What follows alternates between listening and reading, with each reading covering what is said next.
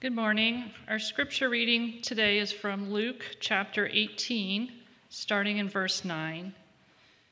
He also told this parable to some who trusted in themselves that they were righteous and treated others with contempt. 2 men went into the temple to pray, one a Pharisee and the other a tax collector. The Pharisee, standing by himself, prayed thus: God, I thank you that I am not like other men, extortioners, unjust, adulterers, or even like this tax collector. I fast twice a week. I give tithes of all that I get. But the tax collector, standing far off, would not even lift up his eyes to heaven, but beat his breast, saying, God, be merciful to me, a sinner.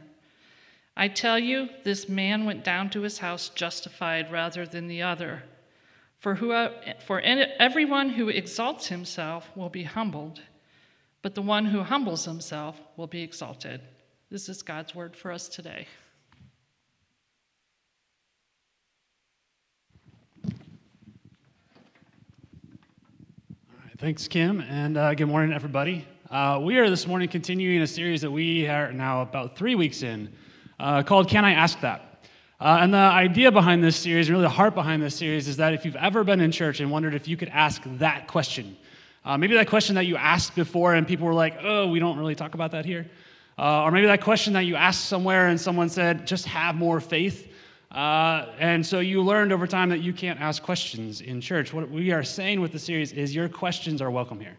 That questions don't freak us out, because questions help us think well about what it means to follow Jesus. It helps us think well about how we're called to live. And so your questions are welcome here. And so we have been over the past couple weeks taking questions, addressing questions that people submitted to us, or questions that we have heard our friends or our neighbors asking about what it means to know Jesus, and talking through them every week. And our hope of this series is that if you are considering Christianity, or maybe you're reconsidering Christianity after a time of looking at other things, that this series gives you some good things to think about, so that you can make an informed decision about following Jesus.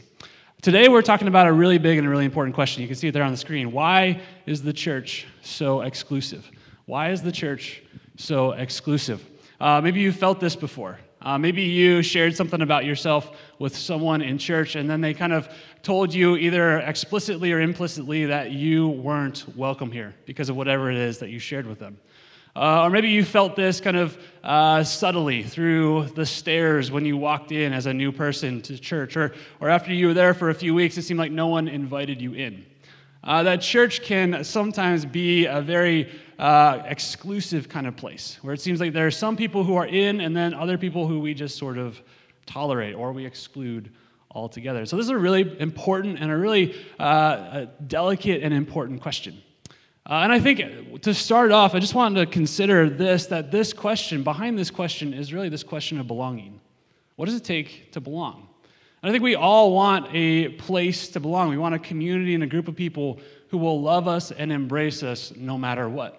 We want a group of people who will walk through the ups and the downs of life, through the good times and the hard times in life, who will walk through us at our worst and at our best. We want a community like that. We want to belong. And at some point along the lines, maybe you have thought, hey, the church claims to follow Jesus, and Jesus said, love others, serve others, give your life for other people, wash each other's feet. Surely those people would be welcoming kind of people. And yet so often people's experience is the exact opposite of that. That rather than feeling love and embrace, they feel judgment and exclusion. So this morning we're going to talk about this reality. We're going to talk about why it is that church can be such an exclusive place. And we're going to do that by looking at the passage that Kim just read, a parable of Jesus. Jesus told a lot of parables, and parables are stories designed to draw us in order to draw something out of us. They draw us in, and we can picture ourselves there. We can see ourselves in the parable, and then in the parable, something is drawn out of us that shows us something that we need to deal with, something deeper that we need to deal with. And so in this parable, we're going to look at what it is that Jesus wants us to see, because oftentimes parables surprise us and challenge us. And so in this parable is really about this idea of what does it take to belong? What is my basis for belonging in God's people, in this place called the church? At the end of the parable, Jesus kind of gives us the punchline. He says in verse 14 that one of these two men goes home justified. One of these two men goes home justified. So the question at the heart of this parable is, what does it take to be justified? Now, that's a really big word in the Bible, really important word in the Bible. But today, as we look at that word of justified, I want you to think the idea of that word is, what does it take to belong? What does it take to belong? For example, if tonight you were to hop your fence and sneak into your neighbor's backyard and their security light shone on you, and they poked their head out and said, "What are you doing here?"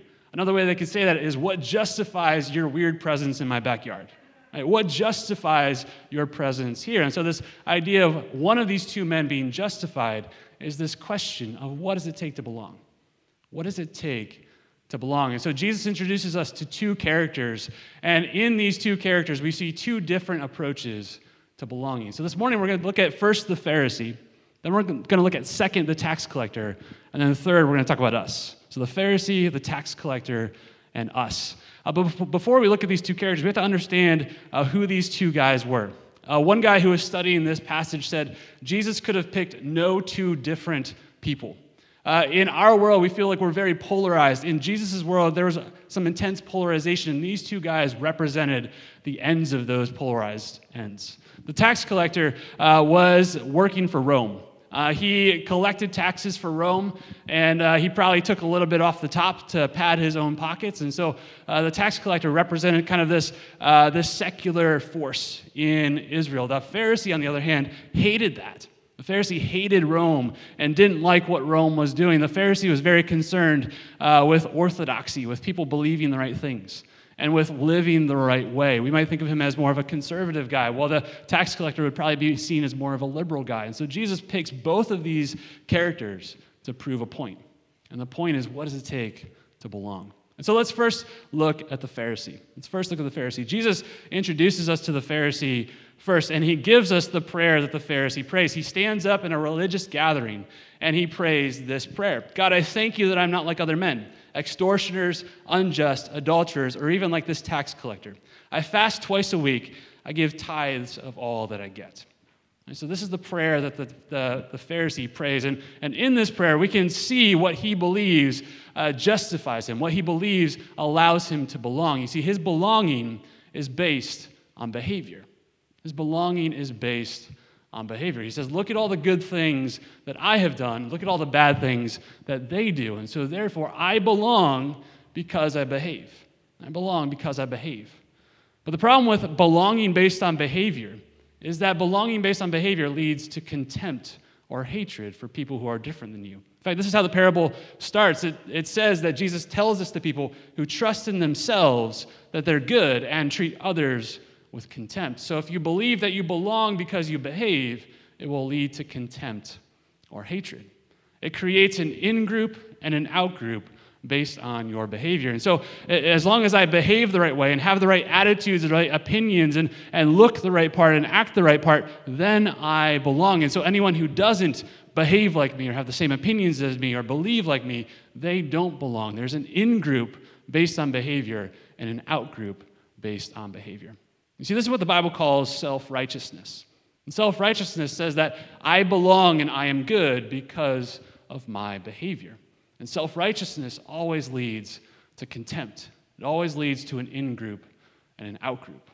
And so this is what the Pharisee is saying. I belong because I'm good. But notice what self-righteousness does. Self-righteousness maximizes my goodness and maximizes the badness of other people. It says, here's all of my good things. The Pharisee prays, I fast twice a week. It was only the expectation that you would fast once a week. So he's maximizing his goodness, saying, look at all the good things that I do. And looking at other people, and he's maximizing their badness. See, belonging based on behavior leads to contempt, leads to an in-group and an out-group. But I want you to notice that if belonging is based on behavior, and if this leads to contempt, that this isn't exclusively a Christian problem. In fact, this isn't even exclusively a religious problem. We do this all the time. You could flip this parable on its head, and you could say the tax collector was hanging out at the tax booth with his tax collector buddies, and the Pharisee walks by, and the tax collector could stand up with his friends and say, I'm so glad I'm not like that guy. He's old-fashioned. He's bigoted. He's behind the times. I, on the other hand, I'm for Rome. I'm progressive, I'm forward-thinking. It would be the same attitude. Same attitude that says my belonging is based on my behavior, so he is in the out group, I'm in the in group. We do this all the time. In our world, maybe Jesus would tell a parable like this. A Republican stood up to pray. And he said, God, I thank you that I'm not like those godless Democrats. I care for the rights of the unborn in traditional marriage. It's the same attitude. It says, God, I am good because I have good behavior, and they're bad in their bad behavior. You could flip that around and say, Jesus could tell a parable that says, a Democrat stood up to pray. Say, God, I thank you that I'm not like those heartless Republicans. Right? I care for racial justice and the rights of undocumented immigrants. It's the same attitude. That belonging based on behavior always leads to contempt, creates an in-group and an out-group. We do this in our neighborhood, right? We do this in our neighborhood where maybe you have that neighbor, right? And you look over the fence and you see his yard and how he takes care of it or doesn't take care of it. And maybe in your heart you start to think, God, I thank you that I'm not like him. I thank you that I'm not like my neighbor. I take care of my yard. He doesn't. There's this weird smell that wafts over the fence on Friday nights. Right? I belong because I'm good. I'm a good neighbor. I belong here in this neighborhood, but they don't. It's the same attitude. Belonging based on behavior always leads to contempt. I think this is important to understand because there's a lot of talk right now that Christianity is exclusive. Right? That Christianity is an exclusive religion, but everyone does this in one degree or another. That belonging based on behavior always leads to an in-group or an out-group. And so as long as you behave the way that we behave, have the same attitudes, the same opinion, then you belong. And anyone who doesn't. And you see, I think Jesus does have a particular concern for religious self-righteousness. He's particularly concerned for religious people who say, I belong because I behave. That's why he zeroes in on the Pharisee. That's why he says the Pharisee is the one who doesn't get it. Because what happens when you are religiously self-righteous is you believe that your belonging is based on behavior and that God agrees with you. And so then you use God as a judgment against people who disagree with you or who act differently than you. And so you end up putting yourself in the position of God judging other people. And all the while, Jesus says if you're religiously self-righteous, you're going to miss entirely what Jesus is all about. And so belonging based on behavior leads to exclusion. Self-righteous people create exclusive communities. And this happens all the time, but particularly in religious contexts, where churches lose sight of the people that they're called to care about. They lose relationship with the people in their neighborhood, and before long, the church gathering on Sunday morning becomes the place where we're looking out in the neighborhood and saying, why is the world so bad? Why are people so bad? If they would only come to us and only be in this space, then they would be good. That is belonging based on behavior, creating an in-group and an out-group. And so Jesus is particularly concerned with religious self-righteousness. That's why he zeroes in on the tax collector, because the tax collector would be the least likely person you would ever think to belong, the least likely person who would ever fit in this space. Let's talk about what the tax collector understands. Jesus then tells us about the tax collector. He says, the tax collector, standing far off, would not even lift up his eyes to heaven, but beat his breast, saying, God, be merciful to me, a sinner.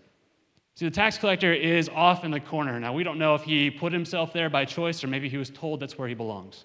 He is not welcome in the center of this community. But everything about the tax collector's attitude, about his prayer, tells us that his eyes and his heart are in a different place. You see, the Pharisee is looking around the room saying, who's like me and who's not like me? Who is in the in-group and who is in the out-group? But the tax collector, everything about his posture and his attitude says he's not even looking around the room. His heart and his mind is not even about the room. He's not looking at the Pharisee and saying, if I could only be like that guy, if I could only be like them, then I would belong. That's not how he's thinking about belonging. You see, the tax collector understands that there's something more important. There's something more important, that his eyes and his heart and his attitude are focused on this God that he is coming to know. And this God that he is coming to know and understand is a God who is so far greater than him, so far better than him, so far more just and beautiful and loving and righteous than he could ever be. And so he says, if that is the standard, if that God is the standard, then I'm in trouble. You see, his eyes are not on the people who are around him. It's on the God that he's coming to know and say, God, you're the one who decides if I belong. You're the one who I need to get right with. You see, when we base our belonging based on behavior, it's kind of like we're a bunch of ants arguing about who's the bigger ant when an elephant is right there waiting to squash us. And that's what the tax collector understands, that the thing that matters, The person who tells him his worth and his belonging is not the Pharisee. It's not the people in that room. It's God. And if this is who God is and he knows his own need, what he needs is mercy. Right? And mercy is saying, don't give me what I deserve. Right? No one in that room is pointing to him, telling him you need mercy. He's recognizing it because he sees who God is. See, he understands that God is the one that he has to get to, that God is the only one in the in-group, and all of us are on the out-group. See, the Pharisee wants to say, these are the in-group, and I decide if you belong, and you're all in the out-group. The tax collector understands God's the only one in the in-group. And if God's the only one in the in-group, then all of us are on the out-group. So he says, I need mercy. And God answers that prayer because he says he goes home justified. He goes home belonging. How does that happen? See, the tax collector understands. He comes to experience this, that belonging is based on grace. Belonging is based on grace. And grace means this, that nothing is earned and everything is given. Grace means that nothing is earned and everything is given. That means that you bring nothing to the table. Not your good deeds or your bad deeds, that nothing that you bring to Jesus changes a single fact about who you are and whether or not you're loved.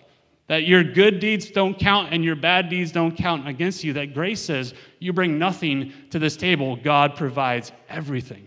And this is what God does for us in Jesus, is that God is the only one in the in-group, and he sends Jesus to us in the out-group.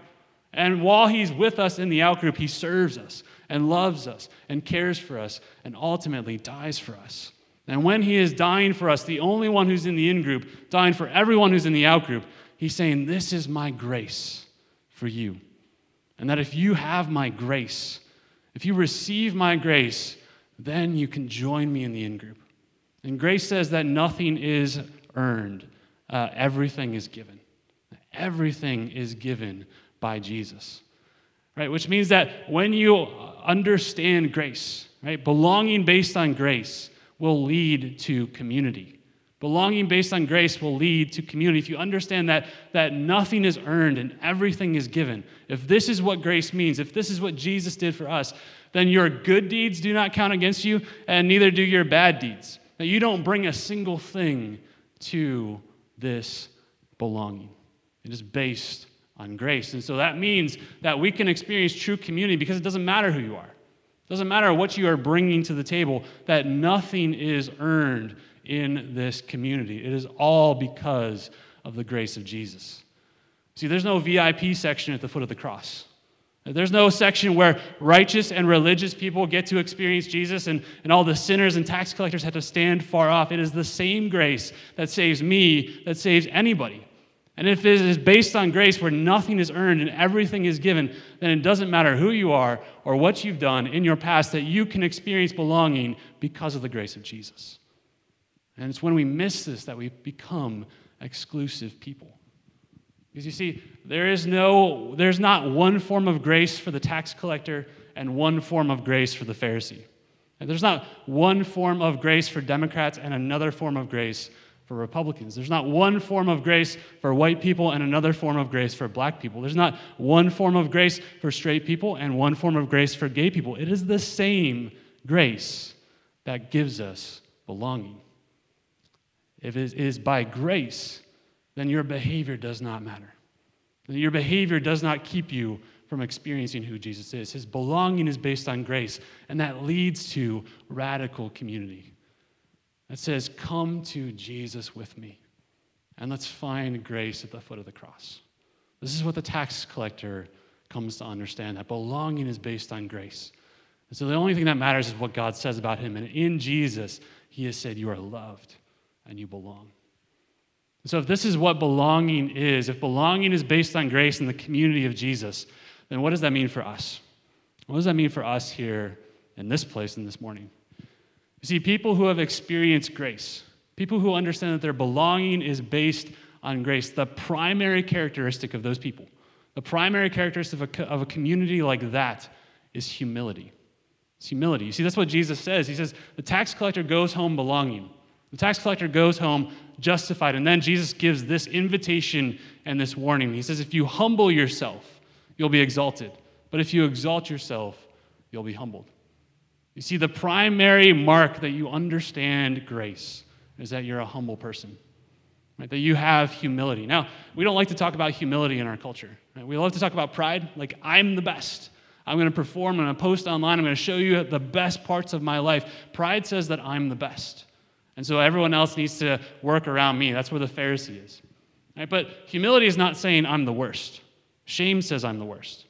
You see, shame says I'm the worst, I'm not worthy of love, I'm trash, nobody like me. Both of those things, you can be proud and be full of yourself, and you can be shameful and be full of yourself. Humility says something different.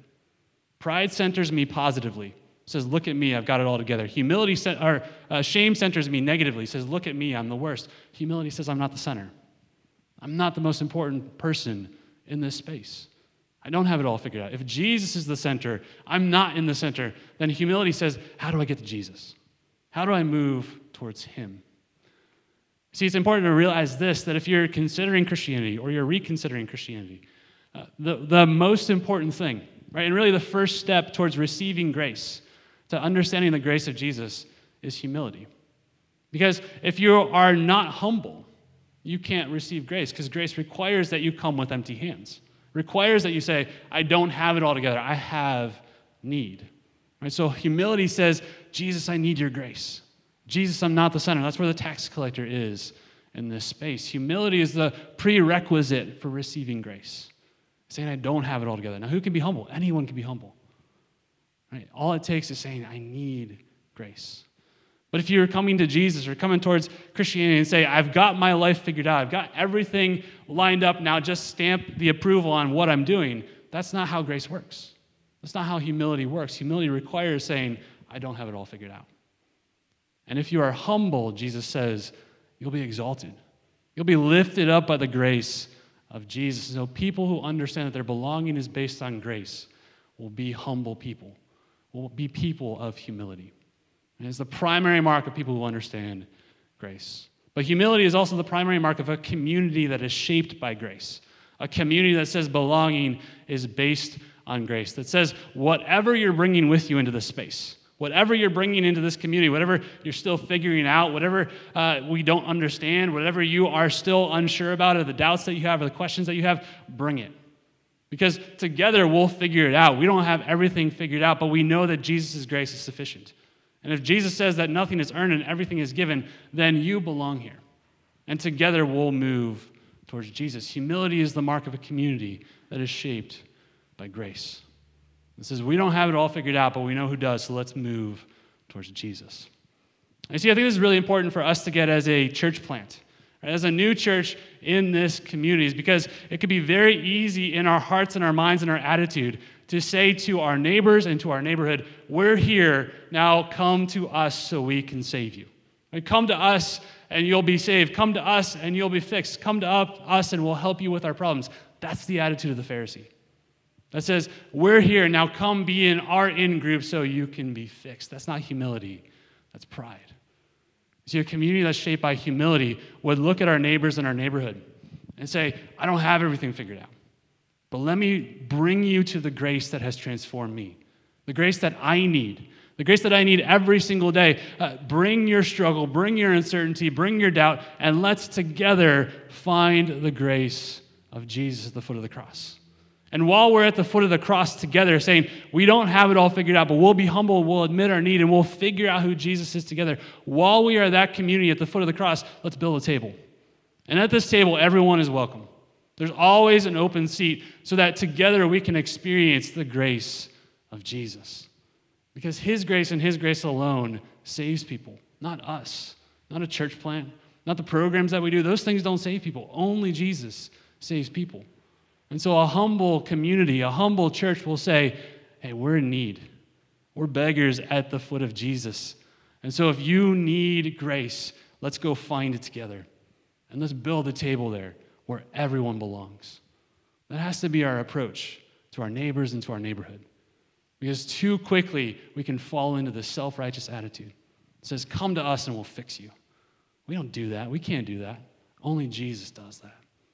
But a community that is shaped by grace will be a radical community of humility. It says, whoever you are and whatever you are bringing, we all need Jesus.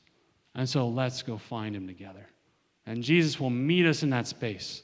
It says, my grace is all that you need. And so if you have my grace, you belong. My prayer for us is that we're that kind of church. So let me pray for us this morning. Jesus, we are on the out group. This is what the tax collector understands. And so the only thing that he needs, the only thing that justifies him, the only thing that gives him belonging is grace. Your grace. God, forgive me for my self-righteous attitude. And that says I have everything figured out. And so become like me in order to belong. That's not how it works. But God, it's so easy to fall into those spaces. God, we need mercy and we need grace. Every single one of us, no matter who is here in this space, whether they feel like they belong or they don't, whether they've been excluded in the past or not, that it is grace that welcomes us with open arms. And so God, would you work in our hearts humility? It says, I don't have it figured out. And so together we'll find Jesus. Together we'll find his grace. And his grace is all that we need to belong. Would you do that work in our hearts and our minds even this morning? For the one who's here who maybe feels excluded because of their opinions, because of their behavior in the past, because of how churches have treated them in the past, God, would we be a place of humility with them? It says, bring whatever you've got, and we're going to come to Jesus. And pray this in his name, and his name alone, that is our only hope. Amen.